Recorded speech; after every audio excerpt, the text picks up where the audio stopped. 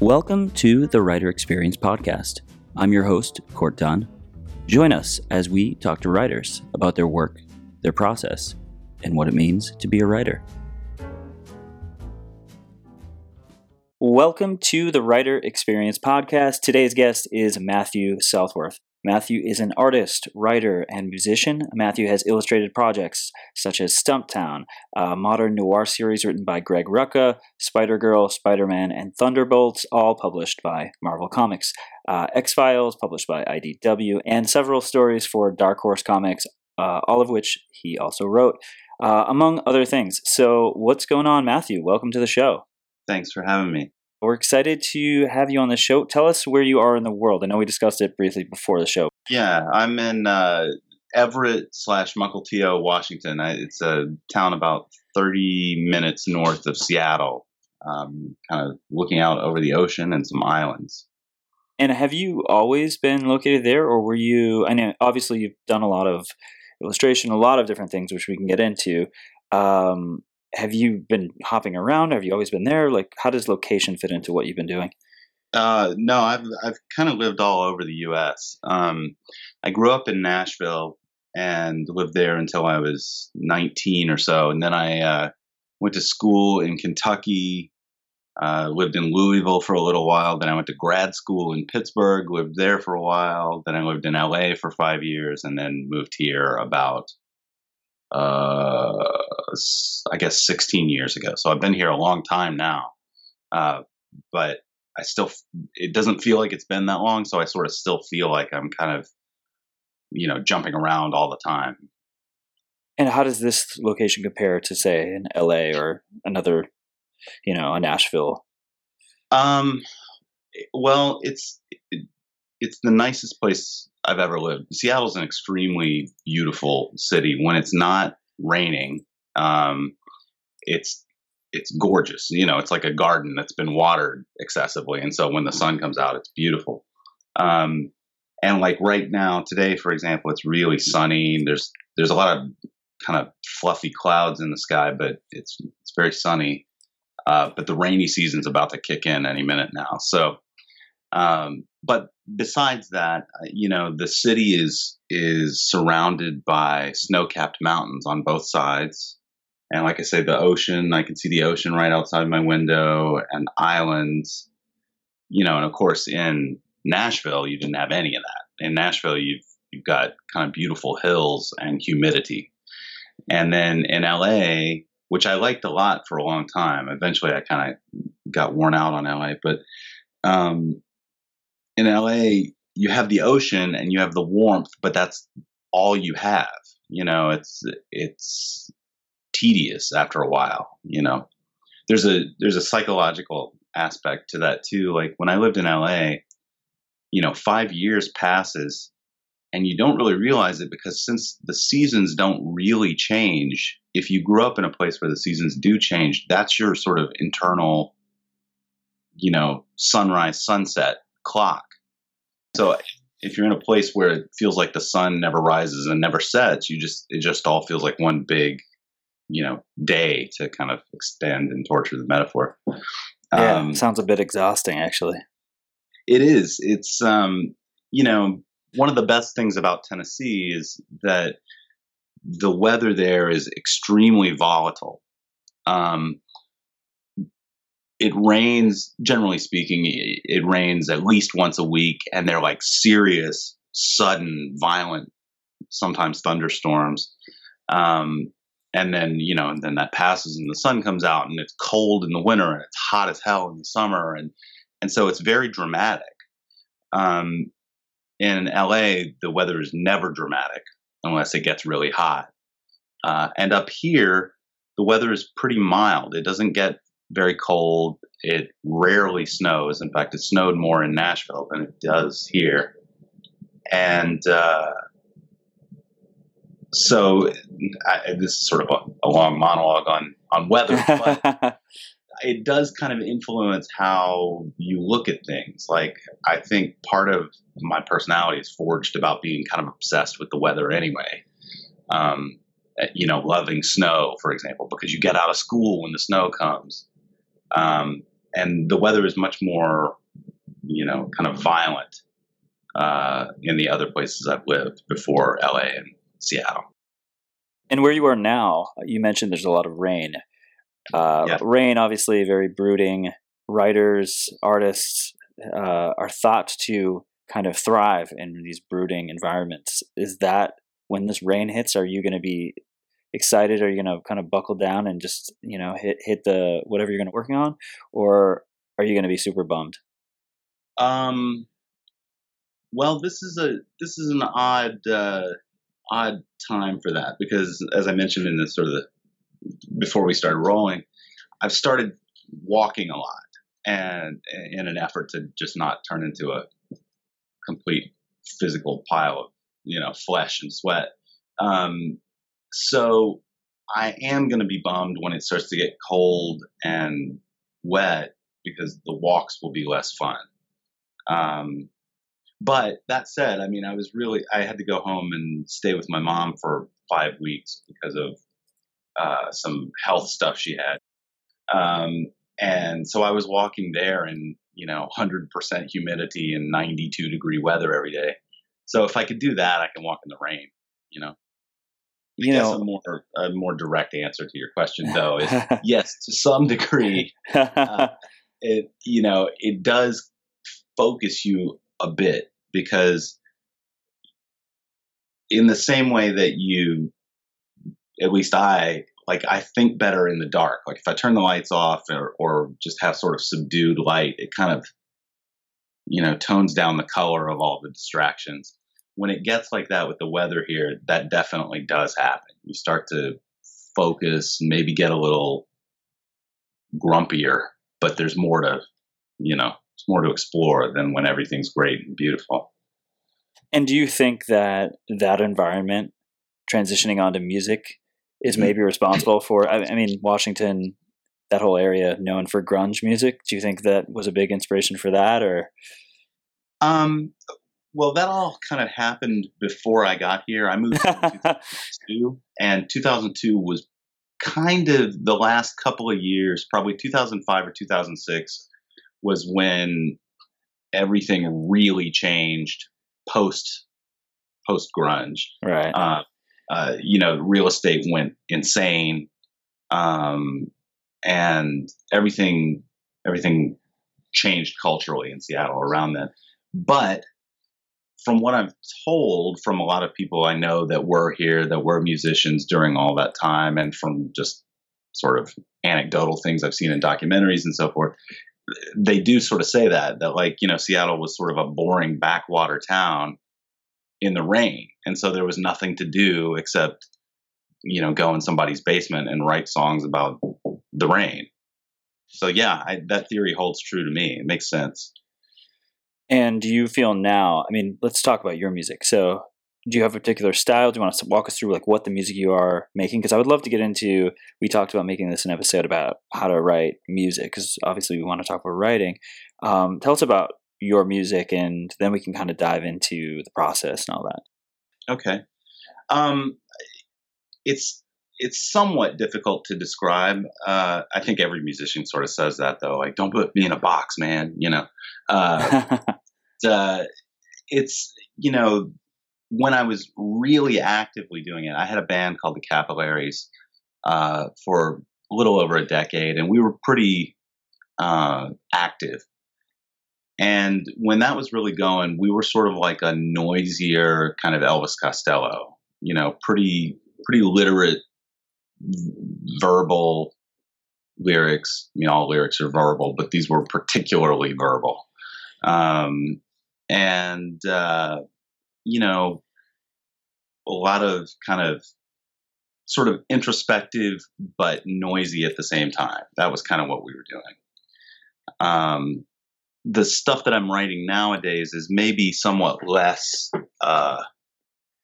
noisy in that sense, but I'm becoming more interested in other kinds of noises, not just guitars and cymbals and drums competing for attention, but stranger sounds and things that are maybe a little more what you might imagine in the rainy weather, And are you at this point singer-songwriter status, or do you still have a band, or where are you at right now?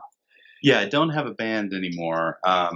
The band in the 10 or so years, the band started in Los Angeles, and then when I moved here, I was the only member of the band that moved here, but I kind of restarted it here. But in the 10 or so years that we were together, we had 19 members. Oh, wow. So it was pretty, I don't know what that says about me, but yeah. So anyway, the main constant through most of that was my drummer, John, who I adored and who was a particularly rare kind of drummer. And about 10 years ago now, between 8 and 10 years ago now, he moved away because of all kinds of hassles with the housing crisis. He wound up moving to New Jersey. And when he moved, the band kind of went to sleep right around the same time that my comics career got more intensive. So since that time, I've only been writing and recording by myself. And I play a number of instruments competently, if not that well, so I can kind of get away with it, Periodically, I'll sort of do, live things as a singer-songwriter, just me and a guitar. And how does the writing process, we can get into the process now, compare from going from, like, let's say one instrument to writing vocals? I mean, I'm assuming those two things are very different, or are they not? Well, that's an interesting thing. When I started writing, so I've played guitar since I was 13, but I've been writing songs since before I could play an instrument. So as a kid, I would make up songs. Actually, I can specifically remember when my parents were still married. So this would be before I was 8, because they divorced when I was 8. I would run into my room when they were fighting, and I would sort of bury my head under pillows and write songs to myself about how sad I was. And so I would actually write these down. In fact, that's kind of how I started typing, because I thought that made them more official if I typed them on my mom's electric typewriter. So obviously, like I say, then that was before I could play guitar. I sort of would just kind of slap a guitar and it would kind of vibrate. And I thought that was playing guitar. I didn't quite understand the mechanics of it when I was really young. Eventually, when I started the Capillaries, that also came out of like sort of misery. I'd had a really kind of horrible breakup and was really, really depressed for quite a while. And I started writing songs and recording them on a 4-track down in my basement. And I noticed that when I did that, like 6 hours would pass and I wouldn't have obsessed about my relationship problems in that time. So that's actually what sort of got me out of that depression. At that point, I was writing songs that were guitar and vocal songs, but I'd just sort of stick a drum part on them, just, very, very basic, because I could barely play drums at that point. This is a long way of answering that question, but when the band came along, by that time, I was pretty much just taking singer-songwriter type songs and then adapting them for a band. So when I would write a new song, it would still be kind of a singer-songwriter exercise in a way. When the band broke up and I moved all the stuff into my house, and now I have a drum set in my house, it put a big wrench in my songwriting for a while, because I started trying to write songs from the drums up. It would make sense, right? If you're going to build a house, you start with a foundation and then you build on top of it. Right. But what I had been doing before, which makes more sense, although I didn't think of it this way at the time, was I was drawing the plans for the house first and then would put the foundation under it and build the house from there. In this case, I was like, who needs plans, man? I'll put a foundation on there and flesh it out. It'll be great. Well, most of the time, I wrote just a lot of bad songs that way. Songs that didn't get finished, and like, I'm having fun playing drums, but this sucks. Right. So I've had to kind of rescale the way I think, in constructing that. That was, like I said, that was a long answer, but I don't know if I answered your question at all. I mean, these things are kind of tough to even break down, right?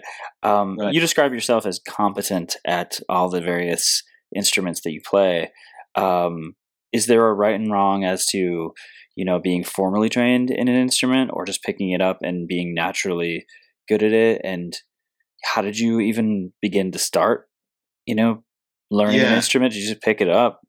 Well, for me, I just sort of learned pretty much the same way that I learned to draw. I took a few art classes when I was a teenager, but basically everything that I learned how to do, I just kind of did poorly until I did it less poorly. And that's pretty much the same thing with all the instruments that I play. Like at this point, I'm a good enough drummer that I could play in a band and get away with it and not embarrass myself. But that was a lot of kind of, I had to get there. I probably could have gotten there faster if I had said, all right, I'm a drummer now. I'm going to be serious about it. I'm going to take some lessons and I'm going to commit myself to the identity of Matt Southworth, drummer. But because of how I was doing it, it was more like, could a landscaper take care of your yard better than you can? Sure. But you're probably good enough to mow your own grass, right? The first few times you do it, you may not do a particularly great job, but sooner or later you get good enough that it looks fine. And that was my sort of approach to all those things, except for guitar, because as a teenager, I was really, really high strung and obsessive. I'm still pretty obsessive. I'm not as high strung, which comes with its own set of problems.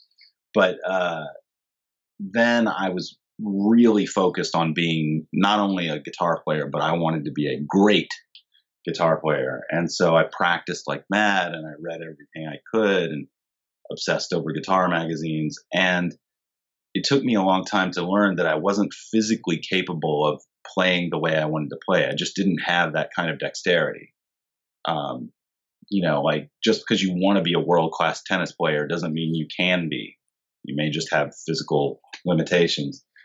So what ended up happening was I kind of put the guitar down for a while and then forgot about it while I was studying theater. When I came back to it after that, I was 1,000 times better because I had sort of shed all the anal anxiety of trying to be great, and instead started to treat it just sort of like a paintbrush. Of like, all right, well, I'm just going to make this tree, and then I guess the answer is, for some people, I think that you can get a lot from formal training. The way that my brain is wired and the way that I am disciplined / undisciplined, for me, it's better to just sort of try to do the thing that I'm trying to do and then screw it up and then do it again in some slightly different form and just keep doing it. And then one day you got this pile of stuff, you write 100 songs one year and 95% of them are terrible, but 5 of them, are, let's say 4 of them are good and 1 of them's great. Well, you wrote 1 great song that year, so that's not so bad. That's how I've sort of approached it anyway, as a musician. And where does strategy, as far as the context of where the music that you're writing is going to end up, fall within how you go about making it, right? So when you go to write a song, are you just, I'm going to wake up today, I'm going to write a song, I'm going to record a song, we're going to see how it goes? Or are you like, I want to put out a project, and this project is going to have 3 songs on it, and this is going to be the first song. The song is called this, and is it that plan? Because I know, especially in these days, I think a lot of people are maybe even the opposite now, where they're thinking on the branding, they're thinking on the album name and everything before they're even thinking about the music. So where do you fall within that spectrum?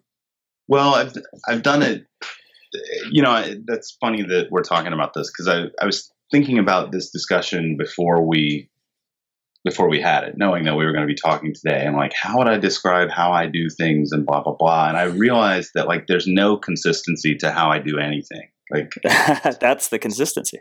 Yeah. To how I draw a comic book, which, is what I've been doing for a living for 10 years now or longer.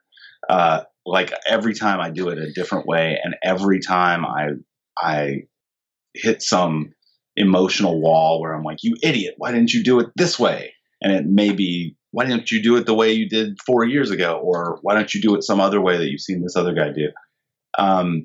In the case of writing music, some of the most satisfying things that I did many years ago before I met my current girlfriend, who I've been with for quite a while now, I was broke all the time.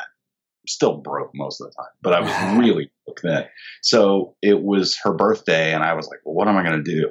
So I just decided, like, less than a week before her birthday, I was like, I'm going to write her an album and record it. So that was idiotic. But what it meant was I had an audience, like a specific target audience, and I had a specific amount of time to do it. I knew that in like 5 days, it was something like 5 days, that I could probably write and record 5 songs. And I didn't know what they were going to be about, but I knew that I needed to get on it and get it done now. So I didn't have any time to second guess anything. And a couple of the best things I ever wrote happened in that time. There's at least one of them that's pretty bad, it's kind of dopey. But the sentiment of what I was doing, because I've never really written like, lovey-dovey, I'm so happy to be with you, darling kind of songs. But I was trying to express something, sweet and loving and friendly in this too. So they're kind of sardonic and, they sort of work against themselves in some ways. So it made for a pretty cool project. So what I've found is that songs in particular, but other things that I've written as well, work best when I have kind of a target in mind, but not a target in the sense of like branding, more like an audience, a specific, very specific like person that I'm talking to. In fact, last night, as I was trying to kind of wind down for sleep, I was thinking about an old friend who is not a friend anymore. We just sort of, our friendship kind of fell apart. And so I wrote this really kind of nasty, mean-spirited song about, how I can't count on you and I'm not sure I ever could before and blah, blah, blah, blah, blah. The point is not that it's a good song, but that it was an easy thing to write because I knew who I was talking to. Right. In fact, it's probably a crappy song. I haven't really looked at it today because I don't know that I just haven't looked at it. And how often when you look at a song the next day, are you like, that was great versus I'm going to scrap that? I was just getting that out of my system. Well, when I had the band, it was different because we practiced every Wednesday night. And for a while, I set a goal that I was going to bring in a song every week. And I would write a lot of songs and I would just sort of sift through them and go, okay, well, this one's pretty good, so I'll take this one in. Lately, because I've been busy working on this project that I'm drawing, I haven't even really looked at the songs I wrote. When I was in Nashville visiting my mom, I wrote 5 songs one day, which was the first time that had happened in a long time. And I know that 4 of those songs are good. I just know that they were. And the other thing that's different, though, is the way that I'm writing them now is I dictate them into my phone instead of physically writing them. And that's a different experience, too. So I've kind of got them all saved, but I haven't actually looked at them the way I would have to if it was on a notepad sitting on my desk. I would at least just see that sitting in front of me. But in this case, I just know they're in messages I've sent to myself, You're dictating lyrics or Yeah, Okay. usually just lyrics. Okay. Like I'll use speech to text and Okay. send myself a text of 60 lines of text. It's kind of stupid. But sometimes I'll sing a melody part. Usually what'll happen with that is like if I have this kind of cool melody in my head and it goes ba ba ba ba ba ba, in my brain I've also got a drum part with that. So as I'm singing this ba ba ba ba ba ba to myself, I'm also hearing the in the back of my head. When I record that, though, if I go, okay, well, here I am sitting in traffic, I'm just going to record ba ba ba ba ba ba ba. When I listen back to it, it sounds horrible and like just the rantings of an idiot because I don't have the other parts in my head that made it make any sense, So that's a sort of a semi-reliable way to do it. I remember reading that when Tommy Lee got thrown in jail for, I think, domestic violence, he would call on his, on the jail phone, he would call and dictate an album worth of songs into his answering machine. Oh, wow. Knowing Tommy Lee's songwriting skill level, that's not a real argument for that being a great way to write, It's an interesting creative solution to recording, though. Yeah. So how do you record? You said you record in your car sometimes. So is that's on like a voice memo just to get the melody, or okay, so you're not actually recording the music that way. What are you using to record? When you're at home. Well, I just have to say, as a side note, or in the studio. There's a guy named Ben Vaughn who made an album called Rambler 65. Which is an entire album of songs recorded in a 65 Rambler, including the drums. Oh, wow. He physically put all his instruments inside this car and recorded the whole album. But I haven't done that and don't intend to. For one thing, I have a Honda Civic, so it's not a cool car. I record, I've got a little studio here at home. And I've got sort of several different formats that I can record on. I can record digitally into a program called Studio One. I have a 16-track 1-inch tape machine that I can record into. Got an 8-track 1/4-inch machine. I've got, I love gear and I love stuff. So over the years, I've kind of amassed a lot of junk, that I can use. And it's both impressive and embarrassing because I haven't done that much recording in quite a while, but I've got all this great stuff just looking at me going, well, use this, man. Yeah. And do you ever record, digitally electronic drums? Do you ever use those tools to make music, or are you completely organic, creating in the real world and then editing in post? Yeah, it's almost totally real world. Every once in a blue moon, I'll mess around with a drum machine or something. But I like physical things. I have a lot of guitars because I'm a guitar player, but also because I like things made out of wood that if you smack it, it makes a sound. Like when I work digitally, for example, I don't really even edit digitally. I just kind of treat my digital recording capability like it's a tape recorder. I pretty much just press play and record and then stop. And it's just like it's a tape player. So yeah, with the creation of music, it's pretty much all analog with rare exceptions.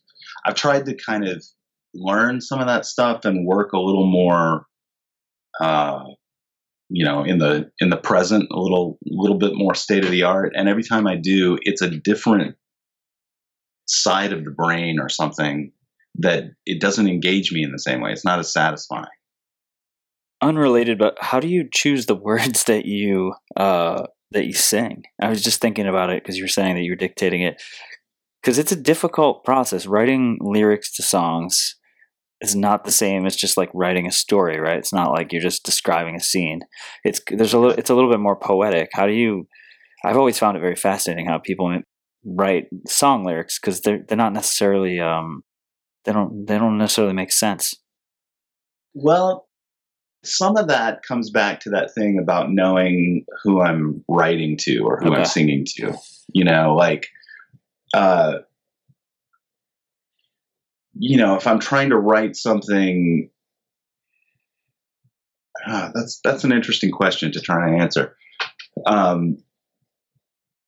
I guess it's kind of the same as, you know, as writing prose, where, you know, you're looking at a tree and you're trying to describe the color of the tree, and there are 16 different words for green, and you go, well, is it an avocado green? Avocado's not right. Olive, is that right?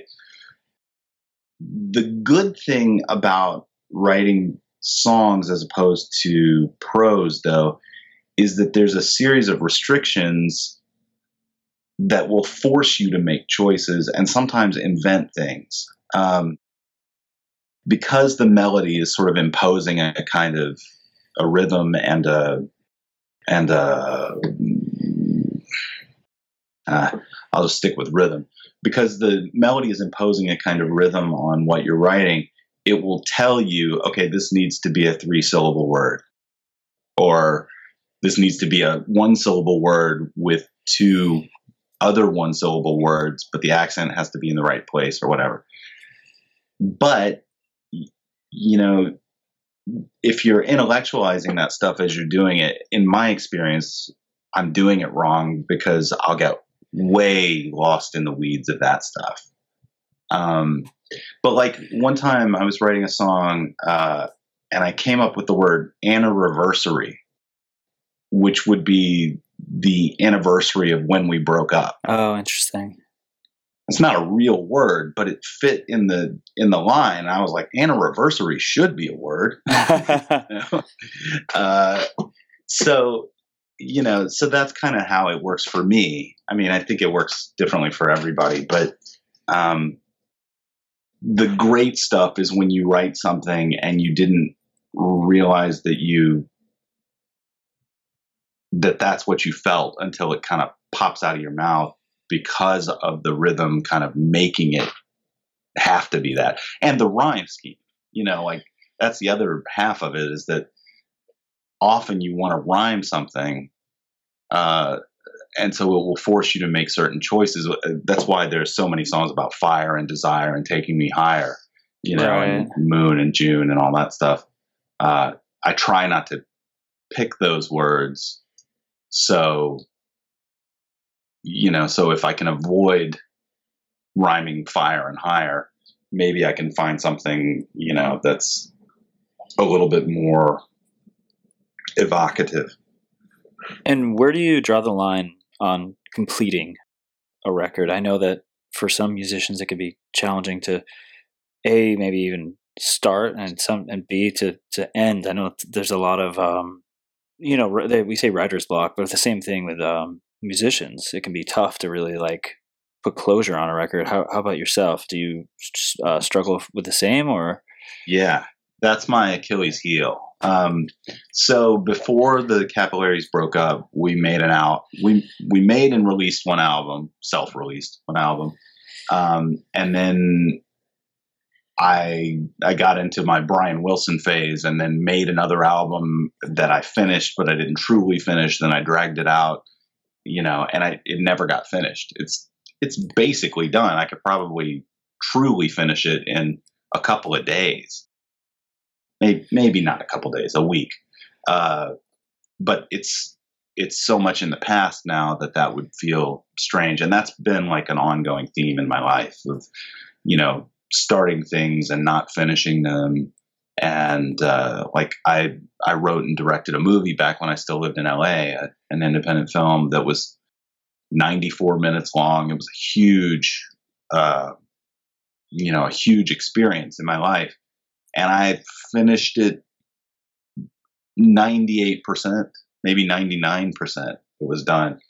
But when I was talking about that terrible breakup and the kind of nervous breakdown that was happening, that all kind of happened at the same time, and I never finished it.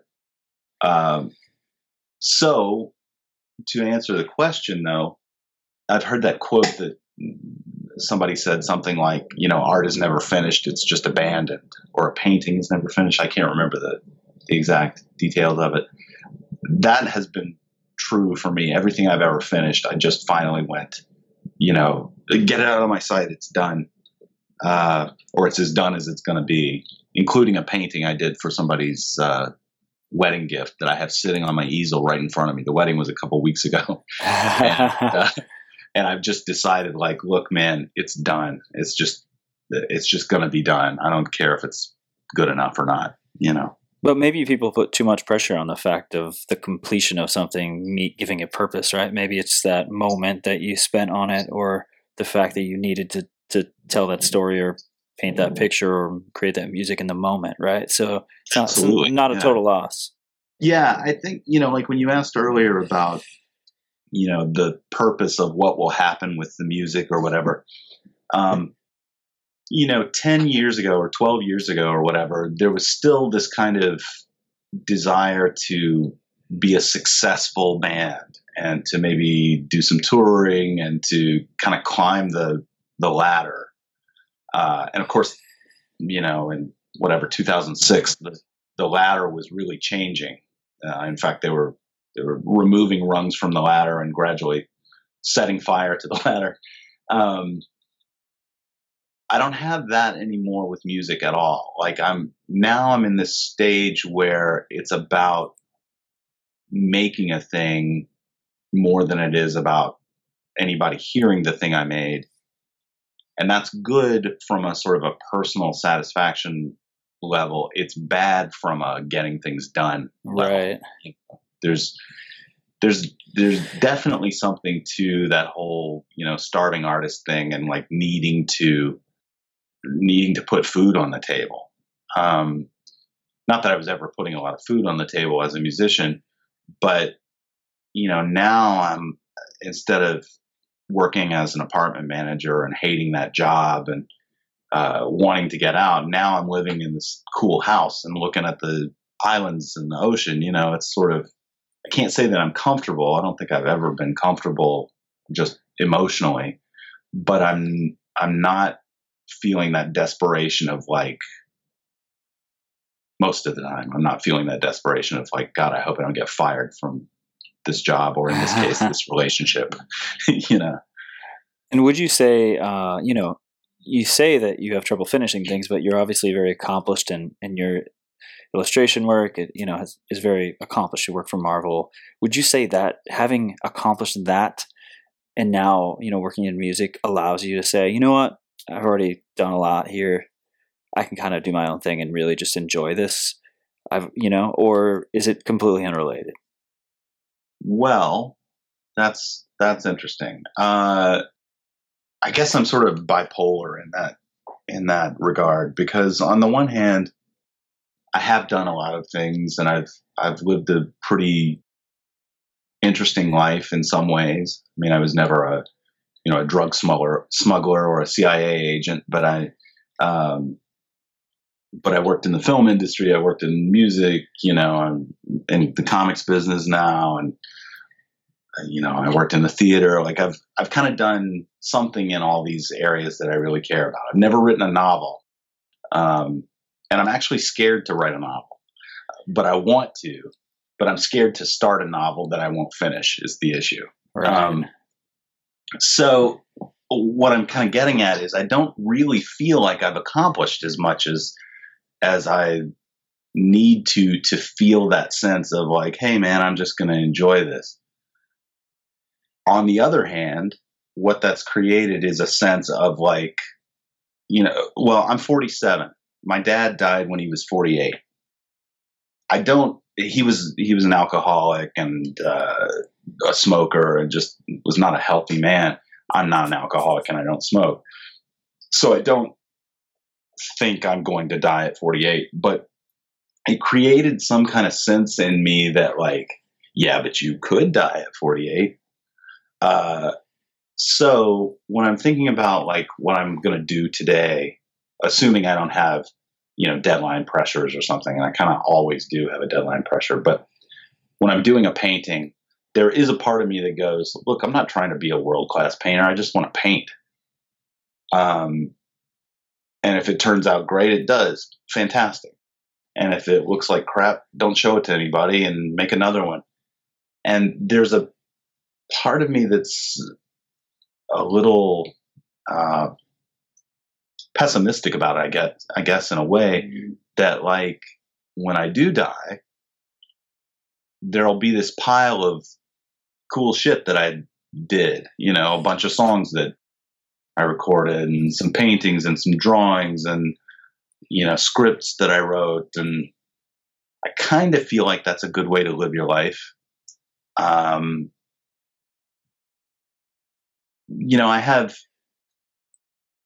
have, okay, so my bass player died at 43. His name was Aaron Huffman, and he had cystic fibrosis all his life and was apparently not expected to live past 18. And he lived to be 43. And he died somewhere around 3 years ago, having a little trouble keeping track of time lately.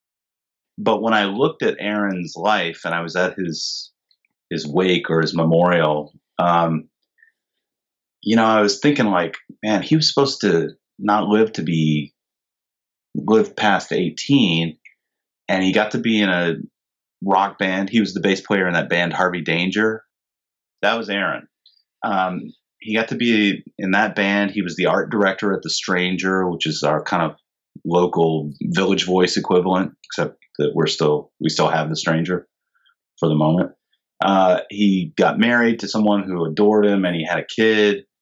And of course, it's horrible that he died at 43. But I kept like looking at that, going, "Yeah, but like he won. He got all this great stuff out of it. All these great experiences." So it's not. I don't want to, over dramatize like the effect of Aaron's death on me. Of course, it was dramatic, but that's his story. That's not my story. But when I look at it as an object lesson in some ways, I go, yeah, like,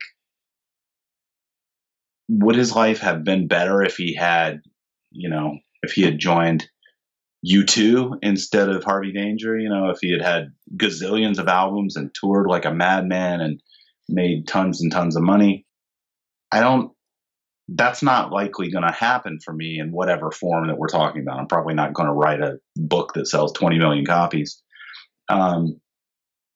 So I just kind of, somewhere along the way, I stopped chasing those things as any kind of measurement of achievement. And then it just became about, no, I'm just going to do this painting because I like painting, or I'm just going to make this song because I like making songs. Which again, like I said, has its own issues with how it affects finishing things and producing things. I don't even remember what the question was. Blah, blah, blah. No, I think, I had some questions in mind, but I think once we've gotten to this level with like, the value that, your art and the I guess the accumulation of the art that you leave in the world. I mean, I don't know. I don't think it's worth going back. Definitely wanted to get in a little bit to how you even got into the comic stuff, because I know that's something a lot of people would be interested in.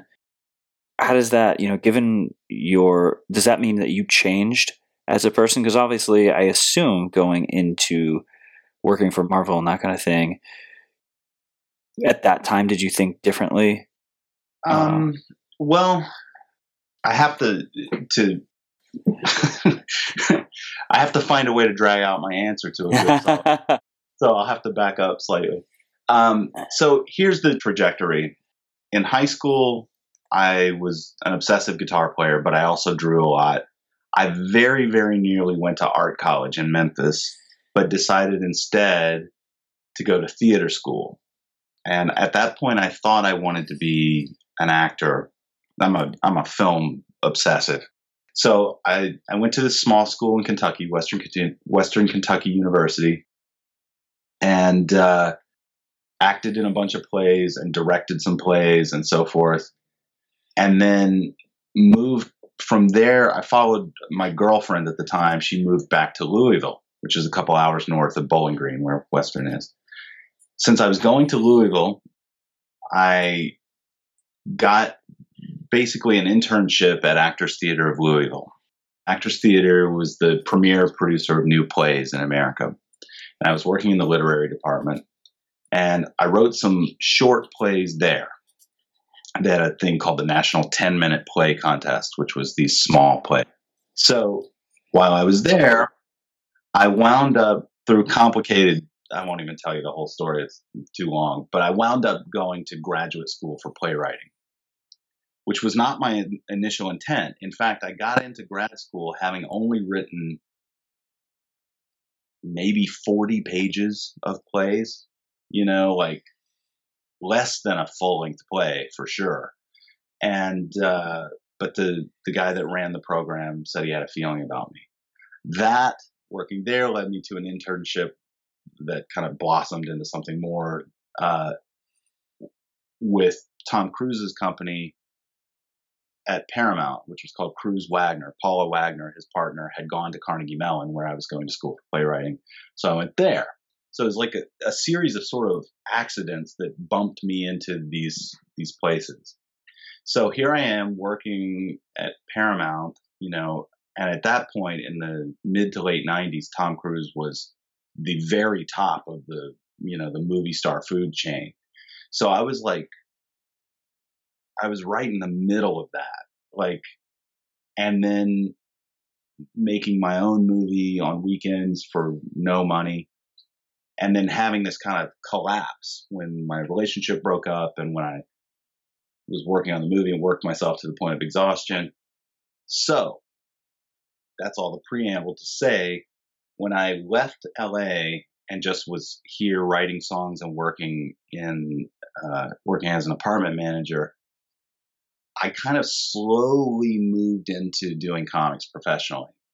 My oldest friend is this comics writer named Joe Casey. And when I was still in LA and still writing screenplays, I would do that stuff, and you'd sort of pass them around. Nobody would read them. And I would look at Joe and he'd write something, and 2 or 3 months later it was on the stands. And I was like, well, that's the way to do it. Instead of begging somebody to produce your movie, go work in the comics business. Don't make much money, but all your quote unquote movies get made. And so my intention was to be a writer. But Joe and I had made comics when we were kids, and I was the artist then.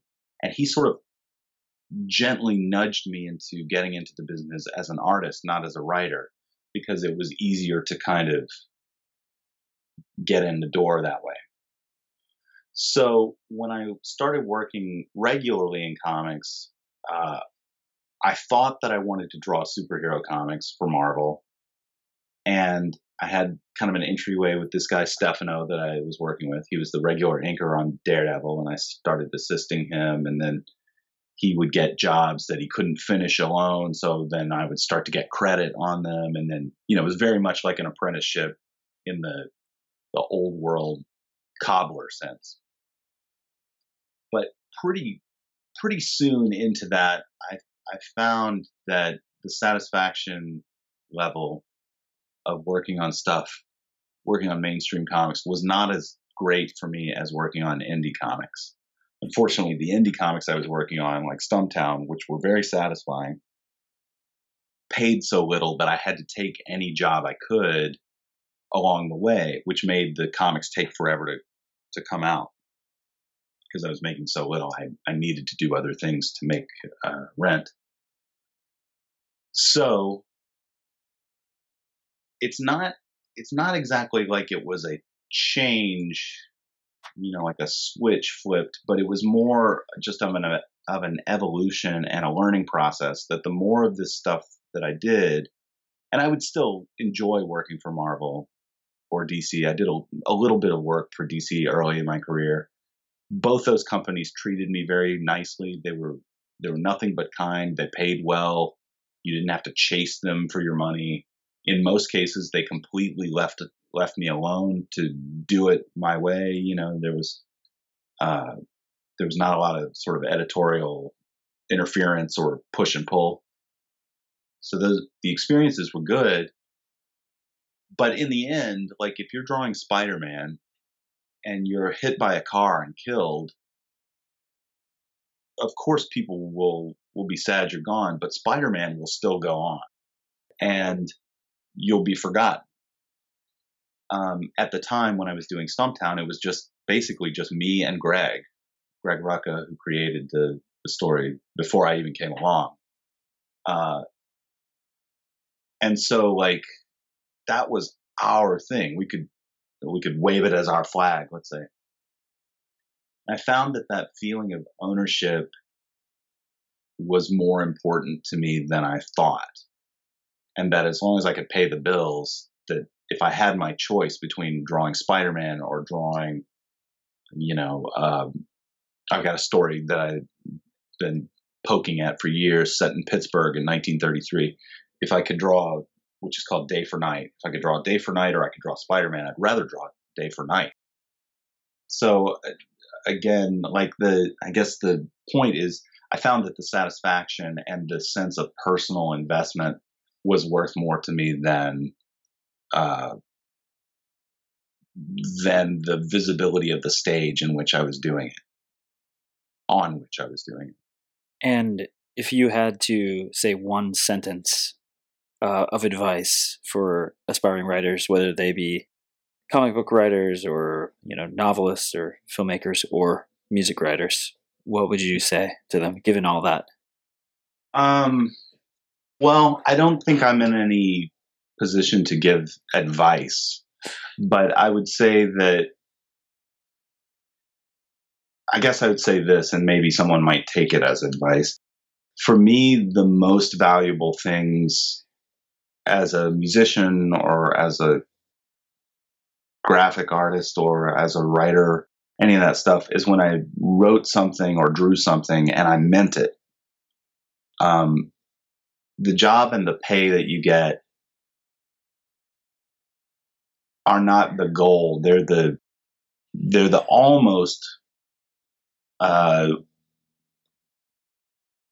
byproduct of what you do. You're being paid to do something meaningful, or not being paid to do something meaningful, whatever it is.